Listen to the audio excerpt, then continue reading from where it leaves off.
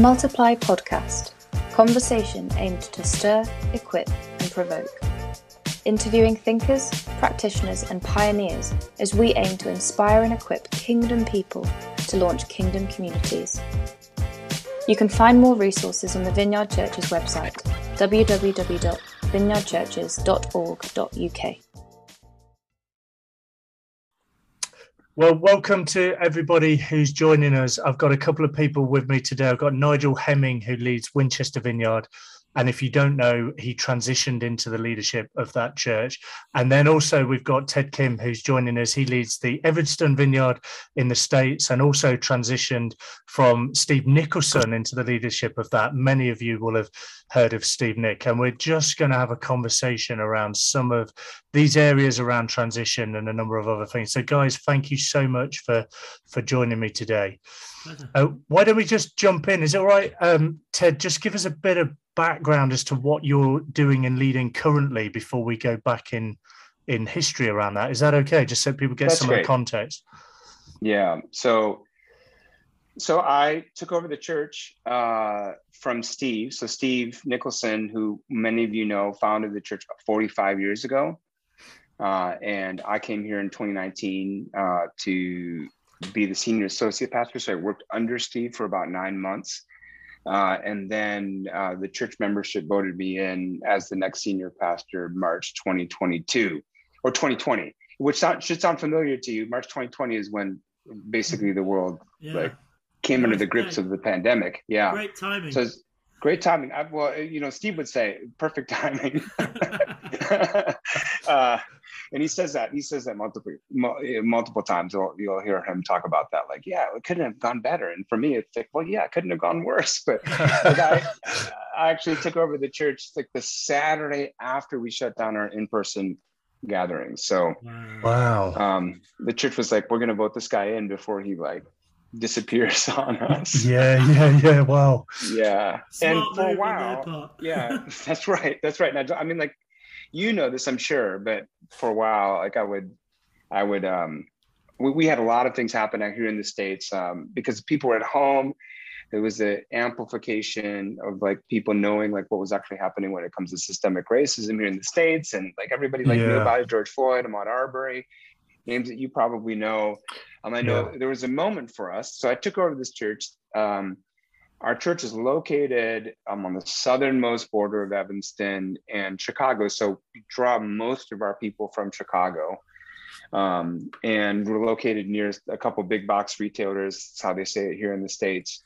And during some of that civil unrest, those big box stores got looted. And I remember getting on like one of our sort of regional pastoral vineyard calls. And Steve was still on because he was still at these meetings. And I remember saying, so I took over this church, global pandemic, civil unrest, all the buildings near us being looted. I'm trying to figure out where I can take this church back for a refund.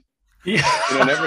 And everybody would laugh except Steve. He would be like, Steve. Typical Steve. Yeah. Typical Steve. He laughs when people get obliterated by the Holy Spirit. Yeah, that's when he laughs, and he loves that. I mean, it gives him people, or he talks about being ambushed by the Spirit. So I've preached more. I mean, probably now it's evened out, but I've preached more to a video camera than to actual people. Yeah. Wow. And here we are in this moment of taking over the church, and in some ways, COVID was a blessing. In some ways, COVID was devastating, and so we've kind of been straddling all of these different realities. Every year I go away on pastoral retreat. Well, the first year I went away on pastoral retreat, I felt like the Lord told me, next year is going to be hard. Like, okay. Great. Brace myself for it. COVID. Then I go back on pastoral retreat or on a private retreat the next year, and it's the summer and it's after COVID is kind of landed. And I just felt like the Lord said, you thought this year was hard. Next year is going to be even harder. And so then I went on pastoral retreat again, and I didn't even bother asking. I'm like, okay, this is how it's going to be. So here we are at. Yeah, wow. Gosh, what a baptism of fire, really, yeah. That's right, yeah. So I'm really interested, Ted, in, obviously you just said that Steve, who you took over from, planted the church that you're now leading 45 years ago. I mean, most people in the Vineyard know about Steve and know about his legacy. Man, that's a big set of shoes to follow or to step into. Even if COVID hadn't have happened, that would be like a really big deal.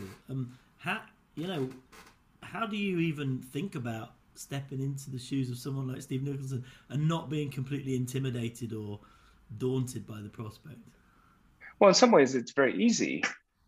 In some ways, it's like it's impossible. So why even try? I mean, he's influenced more people with small touches than I know in my lifetime. So, it would be folly to think that I could replace Steve. I mean, I do feel pressure to be faithful to the legacy, but this is something that I've been wrestling with. This is something that I talked about at our most recent national conference. So if it's okay, I'll just repeat my way of understanding the way of living into the future. There's a probably little known Lutheran theologian named Bob Jensen, who most people have not read because he's like really difficult to read, actually. But I was reading him because one of our pastoral interns said, "Hey, you need to read Bob Jensen." I mean, this would probably jive with like how a lot of how you're thinking. One of Bob Jensen's criticisms of the world that we live in at large is that there is no meta narrative. So we live in this like postmodern, we're becoming increasingly post-secular. Here in the States, we're moving toward post-Christendom. I mean, there's like a moment right now where the American evangelical church is getting eviscerated. I mean, so as we're moving into these moments, one of the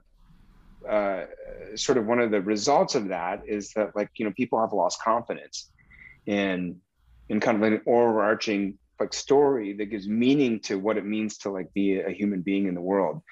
And so Bob Jensen wrote an essay, a short essay for a Christian publication called First Things. I think it has some Catholic roots here in the States.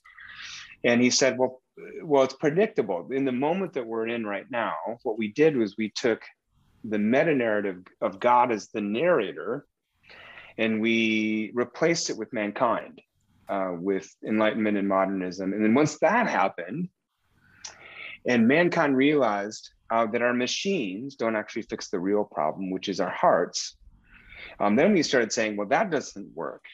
And so then we vacated whatever throne there was that gave actually meaning to us and how we live in the world. So our existence almost became absurd. So everybody has their own stories. Here's the meaningful story that I'm going to live out in my life. And of course, the problem with that is that it's not good news when, as my friend likes to say, it's not good news when all of your most important stories serve you. Because of course, when the story begins to challenge you, maybe it's not right that you talk to a person that way, or maybe it's not right that you broke up that marriage, or maybe it's not right that you are whatever. When it comes to personal holiness, oftentimes the stories that we choose, we just get rid of. We just dump them. If there is no meta narrative, I can choose whatever story I want to live into, and so Bob Jensen is here's what has actually happened, And I promise I have a point here. That's good in itself, but yeah. I promise I have a point. So there's I know that you're familiar with Aristotle, right? And so one of the things that Aristotle said about plays or good stories is he said that good stories are stories that surprise you.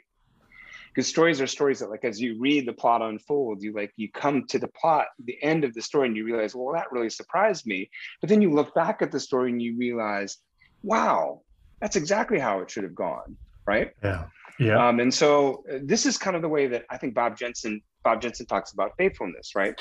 Bob Jensen says, faithfulness is not actually copying or imitating. So if I came into this role thinking I'm just going to copy everything that Steve did before me, including his wardrobe, everybody would say to me gosh, you're trying way too hard or not trying hard enough, right? Yeah. What are you doing? If I stepped up on stage, and I was wearing black Velcro shoes and cargo pants, and I had that collared shirt, and I just I read from a script and whatever, they'd be you're just trying to imitate Steve, right? And Bob Jensen's that's not faithfulness. You know, what does it mean for a person to be living is one of the things Bob Jensen actually says, right? Well, part of what it means to be a person who's living is that that person can surprise you.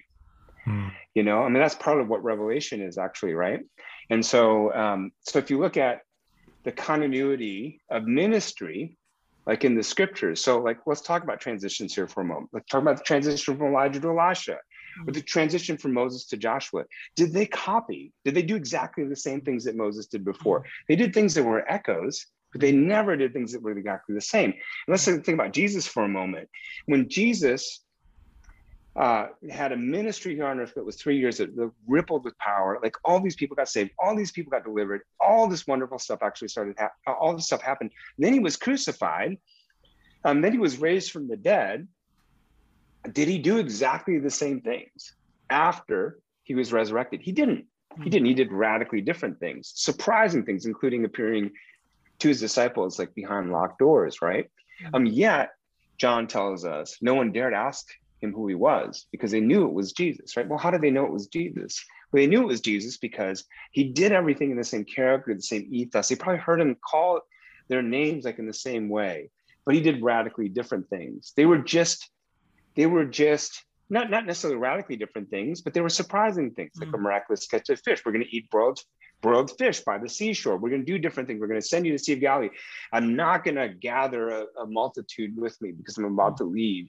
There were different things, but they knew it was Jesus. How did they know it was Jesus? Because he was faithful to who he was before. Yeah. And so one of the things that Bob Jensen says is he says, faithfulness is not copying or imitating. We copy and imitate things that are dead. Right. You know, faithfulness is actually what Jensen calls rhyming. So we rhyme with the past. That's lovely. You know, his phraseology is that we rhyme with the past. We don't copy, we don't imitate it. You know, and so when I think about what does it look like for me to take on Steve's shoes, you know, I don't actually take his shoes and throw them in the rubbish. You know, I keep those shoes around, but I don't wear them. Yeah, there's shoes that remind me of the legacy of the way that Steve has like invested in leaders all around the world, the way that Steve has presented himself to the church, the way that Steve is taught, the way that I don't like try to imitate him, but I'm like, what is the ethos of what he's done? And as I participate in the discernment work of like finding out where would the church actually lead us? How can we rhyme with the past and not copy it? And what I love about rhyming is I love that it leaves room for the Lord of the new thing to do the new thing. Yeah, that's good. You know, and here's the other thing, guys. I mean, like we are in Advent right now, right? I mean, like we like in our churches, like some of our churches being more liturgical in the Vineyard, some of them don't. But we were like third Sunday of Advent, we did our reading, we lit our candle. And it occurs to me that, and you know this, right? But it occurs to me that baked into the Advent story is the new thing. Nobody was expecting a baby son to come, to be crucified, to be resurrected. Nobody was expecting the incarnation. Nobody was expecting that. They were expecting another version of Judas Maccabeus, like somebody who would come in and take back over, defeat the Roman Empire and do all of that stuff. We know the story, right? 60, 70 years before Jesus arrived on the scene, the Jews were thinking, okay, how it's happened before is how it probably should happen again, which is occupied territory. Judas Maccabeus, the reason why we do the Festival of Lights in Hanukkah, he comes in and he defeats the squatters that are sitting in the temple. He like destroys them, he like mutilates them, he kills them, right? He conquers with violence and force, you know, and then you have this baby son who is all left-handed power, who's all weak and all vulnerable and all paradoxical power, and who rarely does that, who comes in to be crucified and to be resurrected. It was new. You know, and I think we live, especially here in the States. I mean, one of the sigils of the American empire is consumerism and materialism. One of the ways that impinges on the way that we think about the gospel is we think that, or that we think about the world is we think that new things is about acquisition. So I'm like, if I want something, when I think about the new, I think I'm going to get something new. I'm going to buy something new. I'm going to purchase something new. I'm going to get something new. I'm going to have more new stuff, you know? But that's the work of the devil, because the new belongs to the Lord. We are new creations.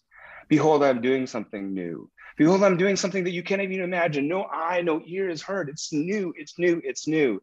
And so for all the pastors that are about to embark in the transition now, I'm like, how can you be faithful to the thing that has happened before? But how can you be faithful in a way that doesn't copy and imitate, but rhymes and leaves enough room for the Lord of the new to do the new thing? You know, and to me, if I tried to copy Steve as much as I would like to, in some regards, I mean, it's like Steve. I can tell lots of funny stories about Steve now that I know him so well. But I mean, like, as much as I would like to, it just wouldn't be faithfulness. Yeah, I get that. It would actually mean that we that I'm leading what is essentially a giant coffin. Yeah, sure. You know, That's because really the lovely. Lord will do new things. Yeah. I'm sorry, Nigel. Go ahead. No, it's fine. It's really interesting. It reminds me of, I was watching an interview with Sting, the musician Sting. Yes. Who's just brought out a new album, and he's like 70 now.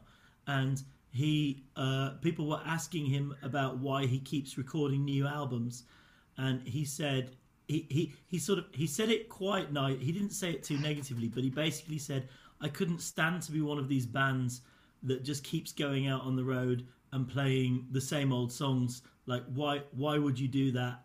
I know that there are songs that people love to hear of mine, but I have the freedom to write new songs and to stay creative.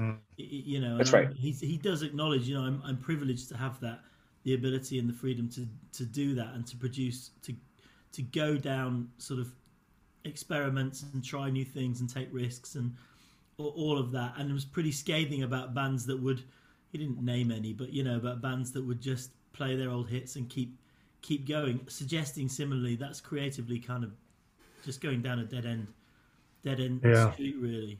I love that idea of rhyming. That's just such a beautiful metaphor. The way you said that, I hadn't thought of that, because I did this. I came here 10 years ago and took over from Hugh and Ginny, the founding pastors of this church. They've been here 17 years, and I talked about basically building on their legacy. I talked about, you know, the foundations, and you know, deliberately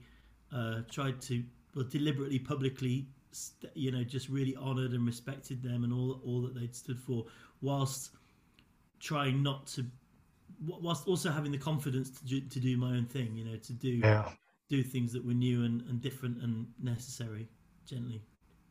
Yeah, and I mean, like, if you had maybe, I mean, which is rhyming, you know, I mean, what you're talking about, Nigel, is rhyming. I just didn't think of it like that. I love that metaphor, though. It's not a different poem. It's not a different story. It's actually in the same poem, in the same story that's unfolding. You know, and of course, if we were to live in the past, like Sting was talking about, then it would be nostalgia. Yeah. You know, and there's nothing actually powerful about nostalgia. No. Yeah. You know, everybody can smell it and see it from a mile away and go, the thing is about to die, you know? I think you've landed us on some phenomenal gold there, Tim, that actually I feel like there could be a ministry time for people listening right now, because it's incredibly liberating to hear some of what you've said, not only for the senior pastor who is searching for somebody, but also the person who is potentially feeling called towards it. And the conversation Nigel and I had earlier, just chatting about this time with you, could you just take us on a little bit of the journey that you went on to transition the church? Because it's slightly different in many ways to the calling to plant a church, but there will have been a number of things in your journey and your tapestry of life that have embedded in you some of the skills and the equipping and the kind of times of preparation. But what did it look like for that to activate and to kind of come into being, if you see what I mean? Yeah. I'd love to talk about that. I think the first thing that I would say, whatever plan you have for the transition, you must be open, because it'll probably change in the midst of it. And going back to the rhyming thing, I do think that it's interesting, depending upon where we're at and how we relate to the internal work that we need to do to be truly free. You could be like a senior pastor thinking, the next person who comes after me must do exactly what I did. you know? And I just respectfully say, I mean, Steve has never put that yoke of imitation or replication of exactly the same thing on me, which makes him like, this is part of the reason why he's the world-class leader, right? But I do think that there are a lot of senior pastors who are like, I'm afraid that this thing is going to die. So it must look the same way that it did as I did it. And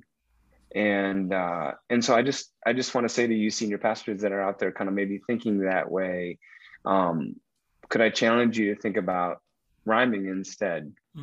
You know, because there's like two edges to that particular sword, right? One is like, oh, it's liberative, and that man, I don't need to come in and do exactly what the founding pastors did before me. Nigel, you felt that way. You're talking about like charting a new course, but in a way that was faithful. So, you know, First Nations people here in the States, Native Americans, when they're doing a burial or a funeral, they walk away from the funeral. They're walking into new territory because they're walking into the new thing, which is like life without this person. But they walk backwards. They always walk looking at what they just actually celebrated and memorialized, right? And so in a way that our walking forward needs to be that way too, you know. But Steve has never done that to me, you know, which is really great. When Steve hired me, when the church hired me, well, so it was one of the things that Steve really wanted is he wanted a very clear indication from the Lord that I was the person who was supposed to come.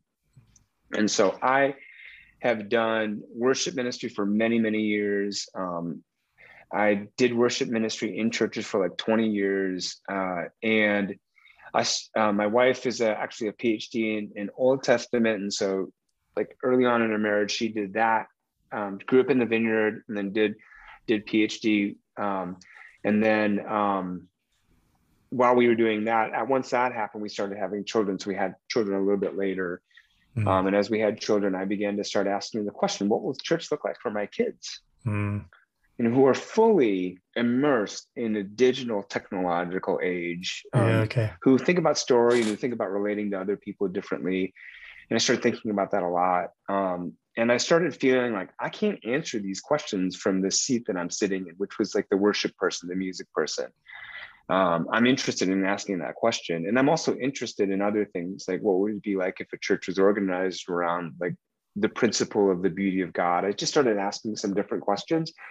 And I knew that I couldn't really answer them from the seat that I was sitting in. So I went and talked to my senior leader, who's a wonderful guy, who's now part of the national team here at the Vineyard in the US. And I said, I think it's time for me to go. And I think probably transitioning a church is the right thing and not planting, you know. We have like, of course, an enormous need here in the States to find people who can take over churches. And so if anybody's listening and they're thinking, oh, I fancy a trip to the States, maybe you won't ever come back.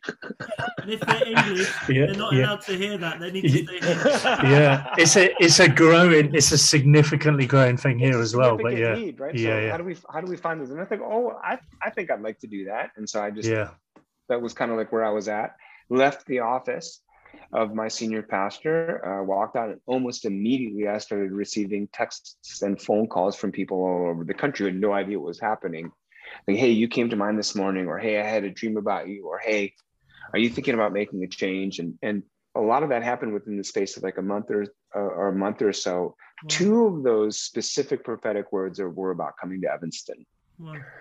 You know, out of the 11 people or so that gave me words from all over, 2 of them were like specifically about Evanston. And so I called Steve and I said, Steve, the Lord told me that we're supposed to be married. No, I never.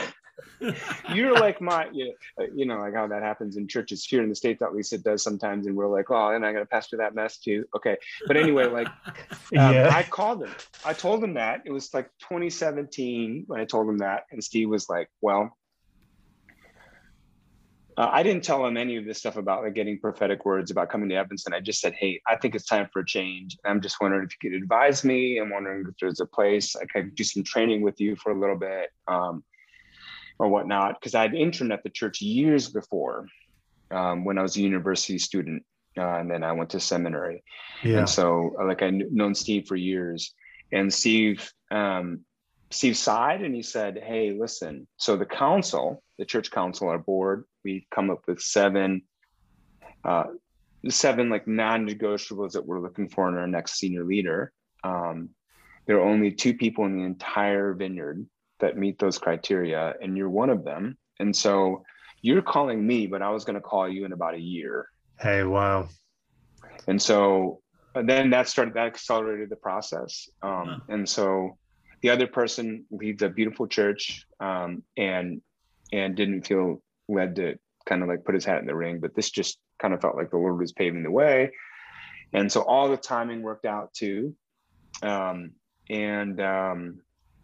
The process that Steve and the council kind of came up with was, hey, you're going to come here and you're going to be like on staff for like 9 months or so, according to our bylaws. By the end of that 9 months, then what's going to happen is the church is going to vote you in, if the church does. But we're going to give them like 9 months or so to get to know you, to hear you preach, to hear you lead, to get to know who you are and whatnot. After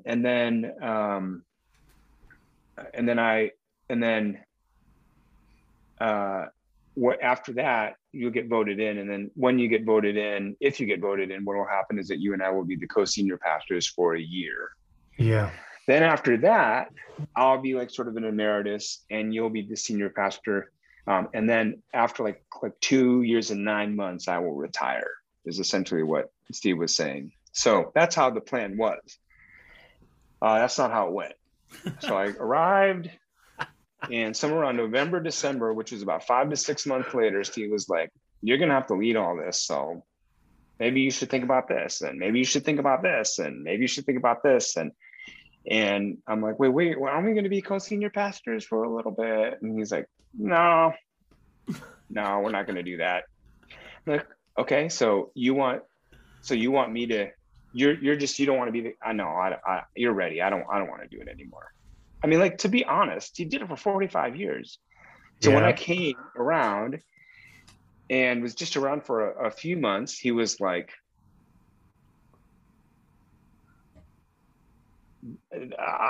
this is great. You have a lot of energy. This is awesome. You should take this over. And I am toast, like burnt toast. I'm done. And so by the time we got to like 6 months later, we started already talking about making a change. And so we made that adjustment.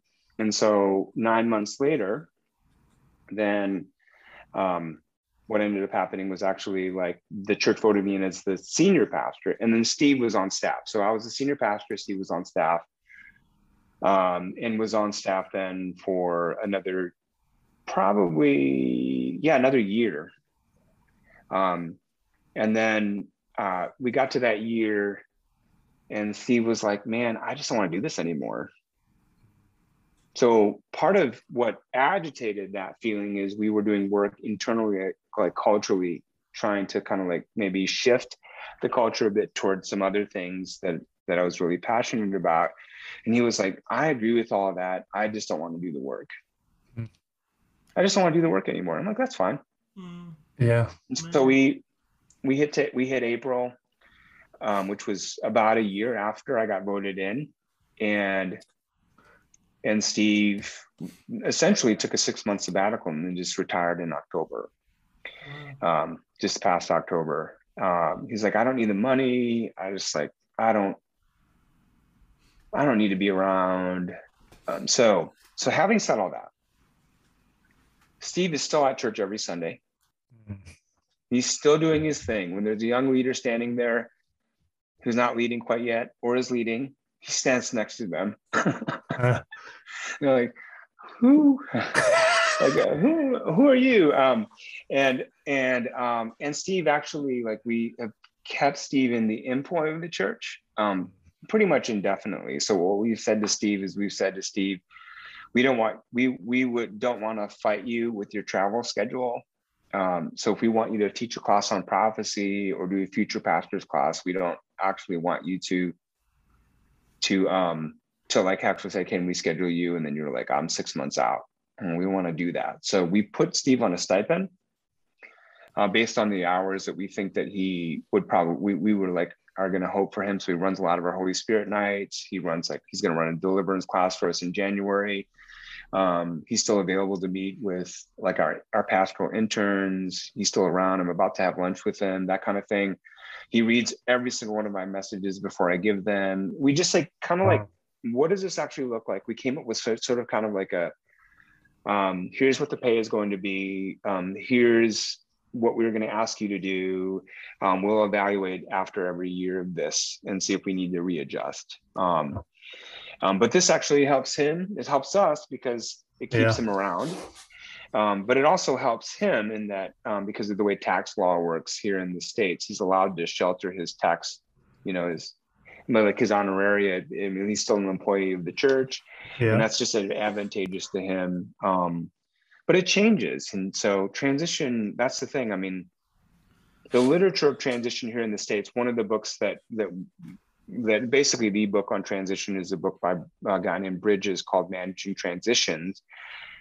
And one of the things that the book talks about is the book talks about how an organization or a church actually has like 6 to 7 different life cycles.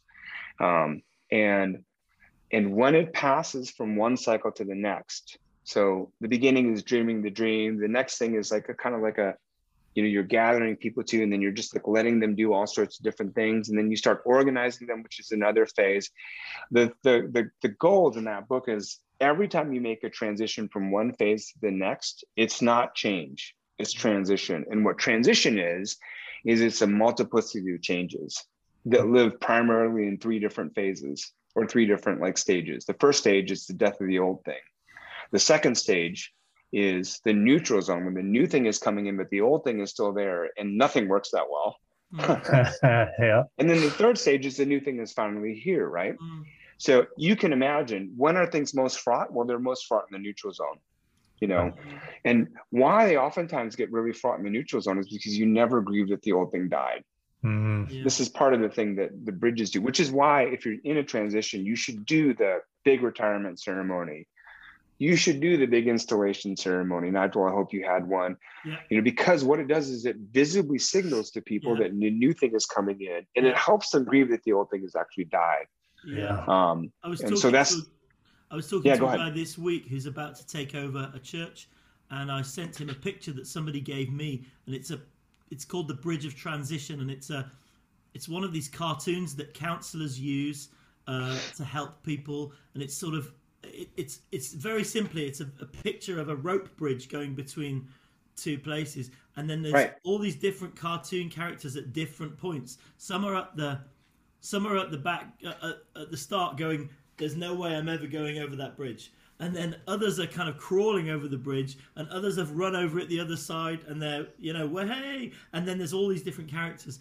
And the point is that you look at it and you go, well, where am I on this picture? Trying to give people some emotional literacy to express how they're feeling about the change, whatever the transition is, and where they are. And I was saying to this guy, and this is what I did, somebody gave it me when I started here in this church, and when I was just going through the same process as you, because we had about a 10 or 11 month overlap similarly. And I remember talking to the church and saying, look, Hugh and Ginny are leaving. They will be leaving in about 3 months' time. You have the opportunity to say goodbye to them. We will be doing a proper, big ceremony, which we did for them. But in the meantime, you have permission to feel sad. You have permission to go and grieve with them. You have permission. You need to be proactive and invite them around and spend some time with them and tell them thank you for planting the church 17 years ago or whatever it is.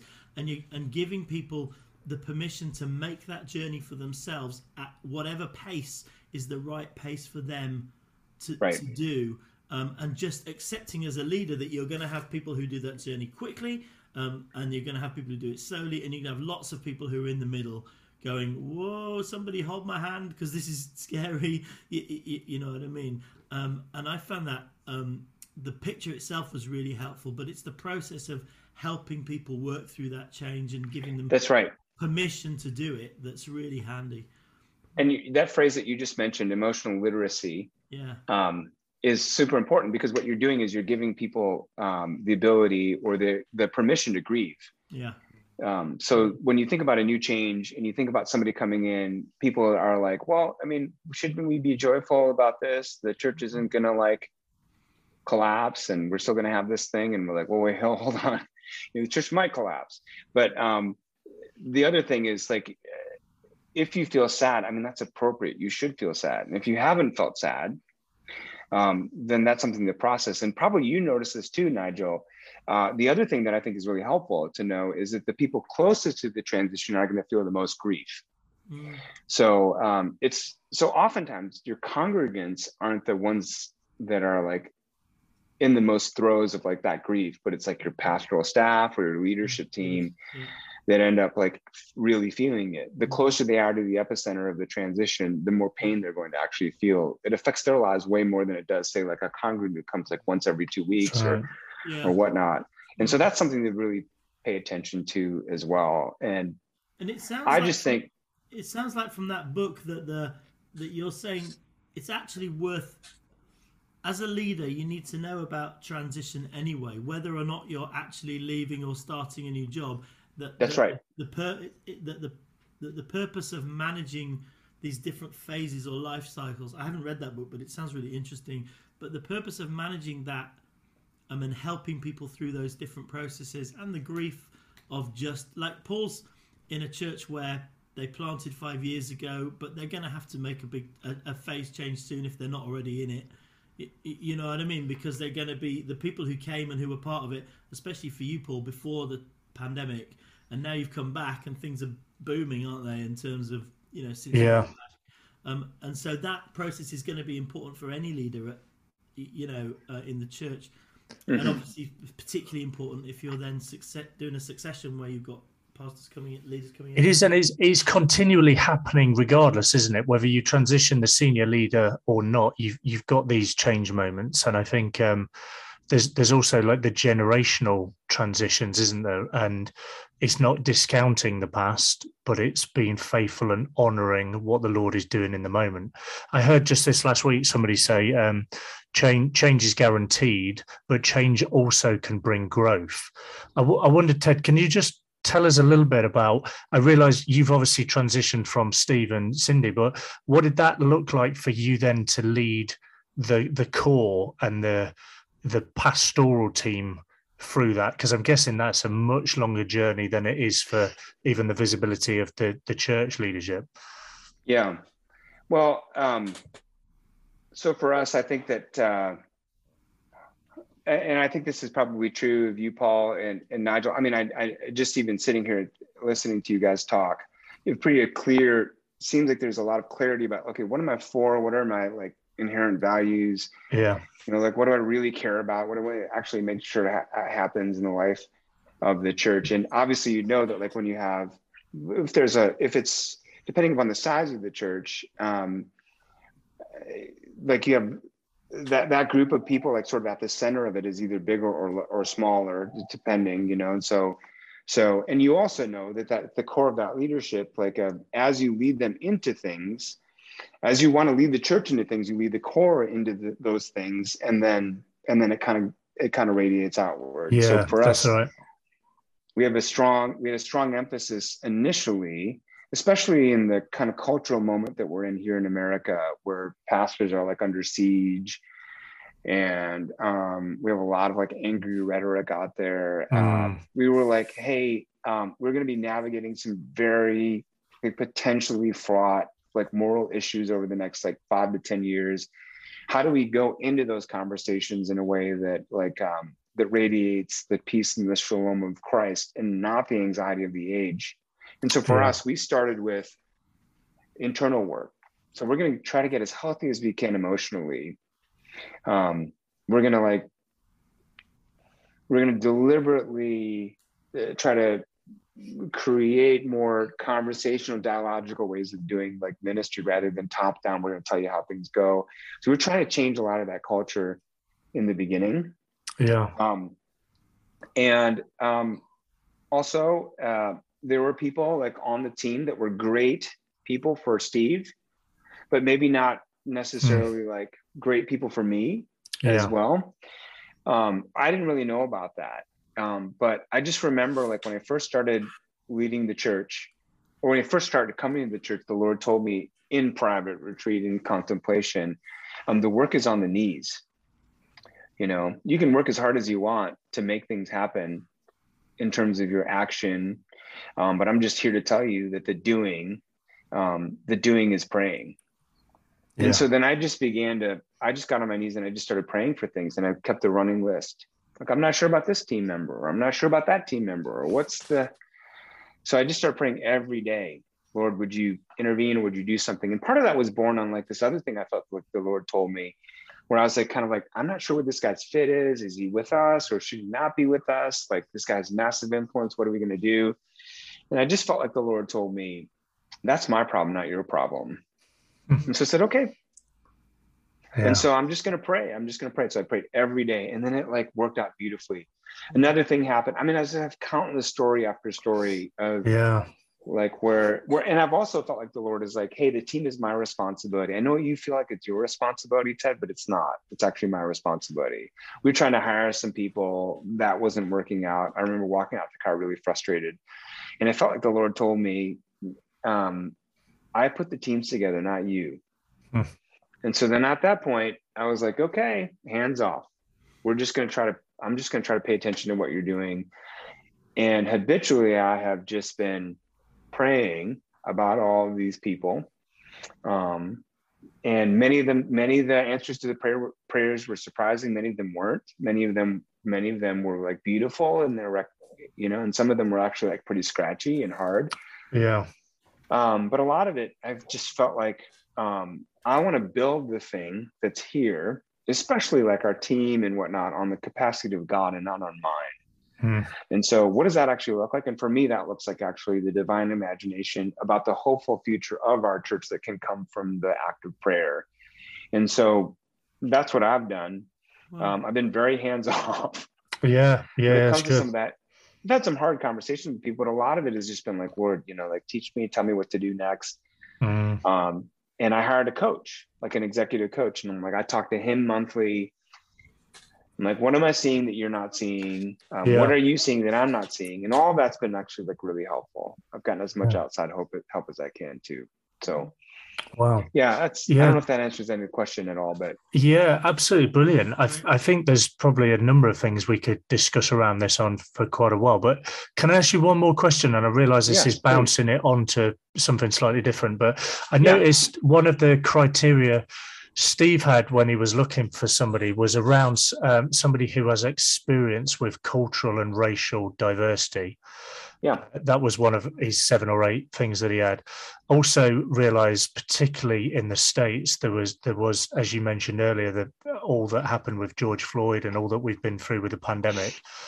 But also, I think I was reading of you guys just at the Evanston Vineyard that you have the representation of 55 countries among the people in the church. That's right. And there's no majority. That is significant diversity. What does it look like to invest intentionally in seeking that representation of the kingdom of God here on earth, really? Yeah. Well, if you can answer that, no. It's a little thing to tease you. Yeah.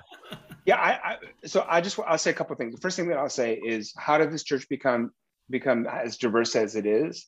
And a lot of that happened when they became proximal to diversity. So I know a lot of churches that want to have diverse congregations that are in areas that are like 95% monoethnic. So we moved the Evanston Vineyard when Steve bought the building, when Steve and Bill and all the other, when council and everything, when they like signed the papers for this building, I mean, it is one street north of the most diverse postal code in all of Chicago. Yeah. And so it all of a sudden became a neighborhood church that was drawing from all of the people around. And we have like we have a thriving multi-ethnic Spanish speaking congregation. Well, how did that start? Well, people would call and say, when is your Spanish speaking service? And they started recording the number of people that called. And after 30 of them, like within the space of a couple of weeks, they're like, we need to start something. So some of it's actually proximity. You've got to be proximal to places where people actually live that are, and that has a lot of that changes things. That might mean that you're not in as affluent an area, or that might mean that you're like in the crossroads between like an area that like some people deem not as safe or whatnot. But that's just kind of one of the things that is required, that you actually build a home in a space that is in the neighborhood of people that are diverse, right? Yeah, that's right. So one of the, but having said that, aside of that, here are the other things that are really important to us. I mean, I think cultural competence is really important. And so I think that there are lots of resources that are out there, lots of books that are out there. As you seek to become like a pastor of a diverse church, I mean, like you need to, it's a different kind of educational sort of syllabus that you actually need to avail yourself of. Like lots of theology, lots of books on the Bible, and lots of books on reading the Bible are written by white males. And so if the breadth of your reading is sort of limited by that, then I think that your cultural competence when it comes to diversity would be fairly low. And so education is one of the first things that like, when it comes to kind of like the arc of racial justice, as people talk about it here in the States, Christians talk about it, education is really, really important. And I'm sure that you have talked to people of color who've come back to you and said, I'm not the one who's supposed to educate you. You know, you're like, can I have a conversation with you about what it's like to be like a Black Christian in the States? They're like, no. Here in the States, we're like, no, you can read about it. Why don't you read about it and then come talk to me? And so there's that piece of it, right? And of course, like we use lots of co-opted language in the States from things like critical race theory when we talk about diversity. And so if your education, your theological breadth is actually pretty like is wafer thin, then you're going to just get co-opted by the spirit of the age. Yeah. You know, and so it's really, really important that you do some education. Representation is really important for us too. So at the highest level of leadership, we had like a consultant come in and look at our church. You know, she's a friend of one of our pastoral interns. So she came in and she came in for a service and she's like, here's what I'm observing. You know, one of the first things that I look for on the pastor staff page is if there is a Black woman on staff. You know, because if there's a Black woman on staff, then I know a few things are going to happen, you know, and I know that you're going to be welcoming the influence and the leadership of women. And I know that you're like taking that intersectionality of Black women, which is how we would talk about it here in the States. Like having that person on staff is going to require you to have like certain kinds of conversations, to have certain kind of social competence that would be like required to actually lead a church. Like one of the complaints that we've had here privately as a church is like the staff is really white. It's a really diverse church, but the staff is like pretty white. And so that's part of the reason why Steve was when the council was like, we cannot hire a white male to lead the church. We can't do it. And we're right now trying to change the representation on our staff so that it's more representative of our congregation. I think that's really important. If your leadership doesn't look like the type of church that you want to actually be, then I think it's going to be really hard to kind of attract the people that you want. I think proximity, representation, education are really important. And then the fourth thing that I think is really important is demonstrated commitment to the work of restorative justice in your community. Like if you're not, I think that one of the ways that we can tell that we're in a post-Christian age is that when we plant a church in a place, people aren't that excited about it. They're like, yeah, it's just another church. But back like in the 50s here in the States, or like even in the turn of the century here in the States, if you planted a church, people would be like, yes, this is going to be great for our city, great for our community. But now you do it and people are just like, yeah, whatever. I'm more excited about the Civic Center, or I'm more excited about the Opera House, or I'm more excited about the football stadium or whatnot. I'm not excited about church. That's part of what it means to be post-Christian. So the value of church, you know, it has eroded in our community, right? And I just think that like I think that like doing good in the community is really important, because it demonstrates the value of your community, of your church to the community. I mean, it does all sorts of other things, but it just is like, okay, you're going to be that kind of church. It's not going to sit in your hands. You're going to like look at the issues full on. And I mean, those four things I think are like things that we try to lean into. Yeah, gosh. Ted, some of what you've just shared with us has been absolute gold. If it's okay, I think what we're going to do is split this into two parts. So for those of you that are joining us for this part, I just want to say thank you for being here. We're going to have some further conversations at another point. You can find out more on the Vineyard Church's website. But thank you, Ted. Thank you, Nigel. It's been great to chat.